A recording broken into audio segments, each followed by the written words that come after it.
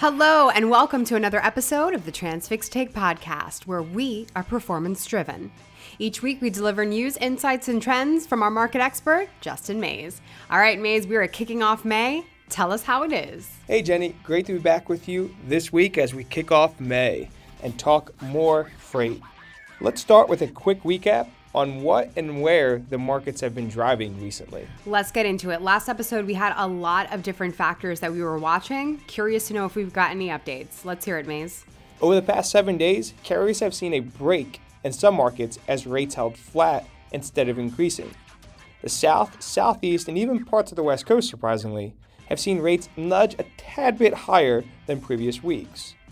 Major markets that witnessed slight upticks included the likes of Atlanta, Georgia, Ontario, California, which are some of the largest markets throughout the U.S., along with some of the suspected markets like Miami, Florida, and Lakeland, Florida.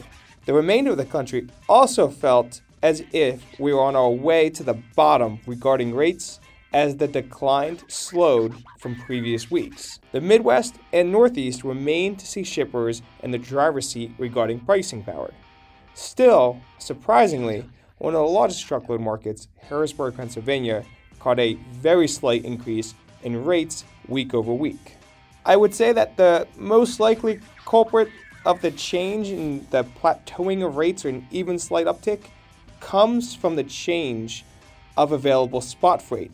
As we saw weeks of declining volume, this past week we actually saw an increase in available spot freight.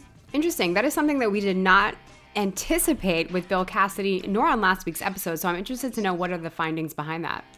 Let's just double check and dig into some analytics, and we look at the load to truck ratios provided by the DAT.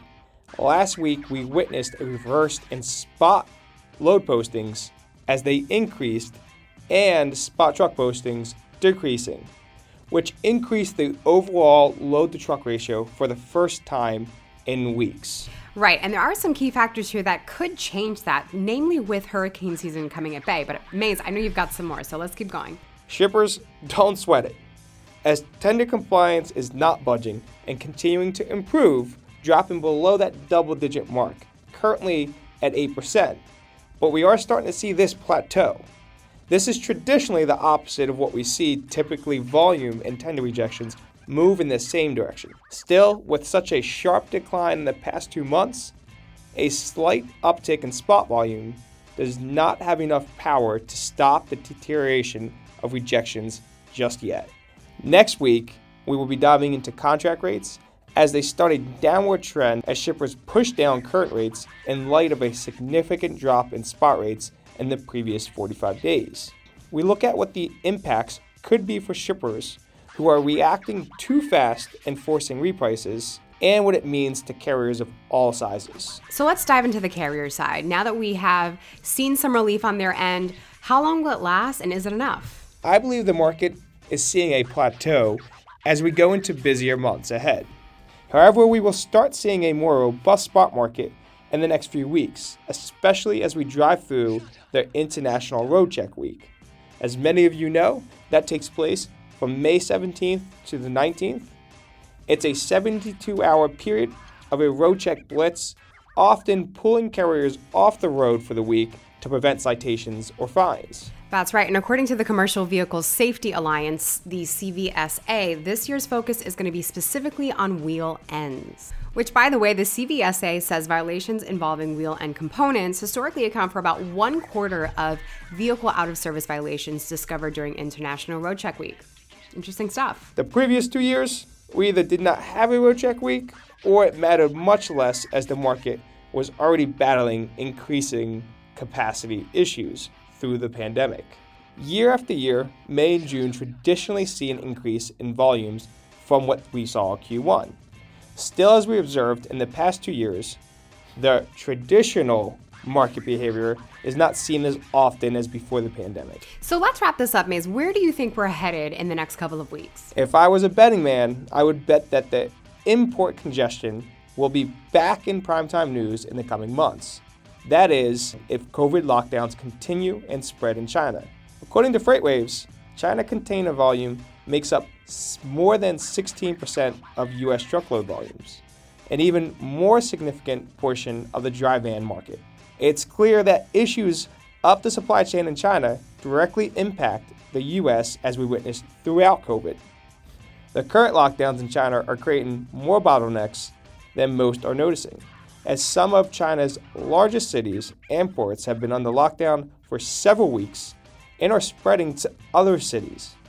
The output of exports from China has continued to slow, and it looks as if we see a big slowdown in the near future for U.S. imports.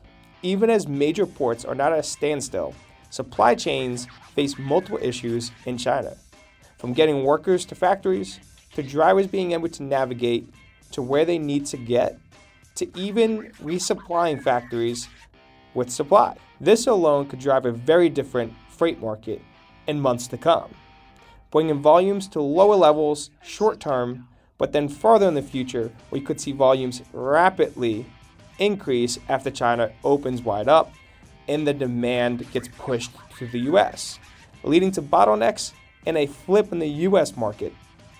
This is something anyone in the supply chain should monitor very closely as we unravel the delayed effect it could have in the U.S., similar to what we saw throughout COVID. Which is no surprise to our industry, right? It is incredibly volatile and ever-changing. But Mays, from your perspective, what do you see in the next couple of months? How will this shift?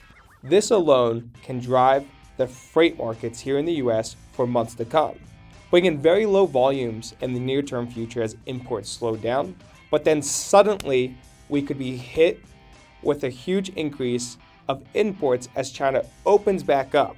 This is something anyone in the supply chain should monitor very closely as we unravel the delayed effect it could have here in the U.S. Stay tuned because you know that we will be on top of it here at Transfix. That's right, and we'll see you next week with an all-new episode. Until then, drive safely.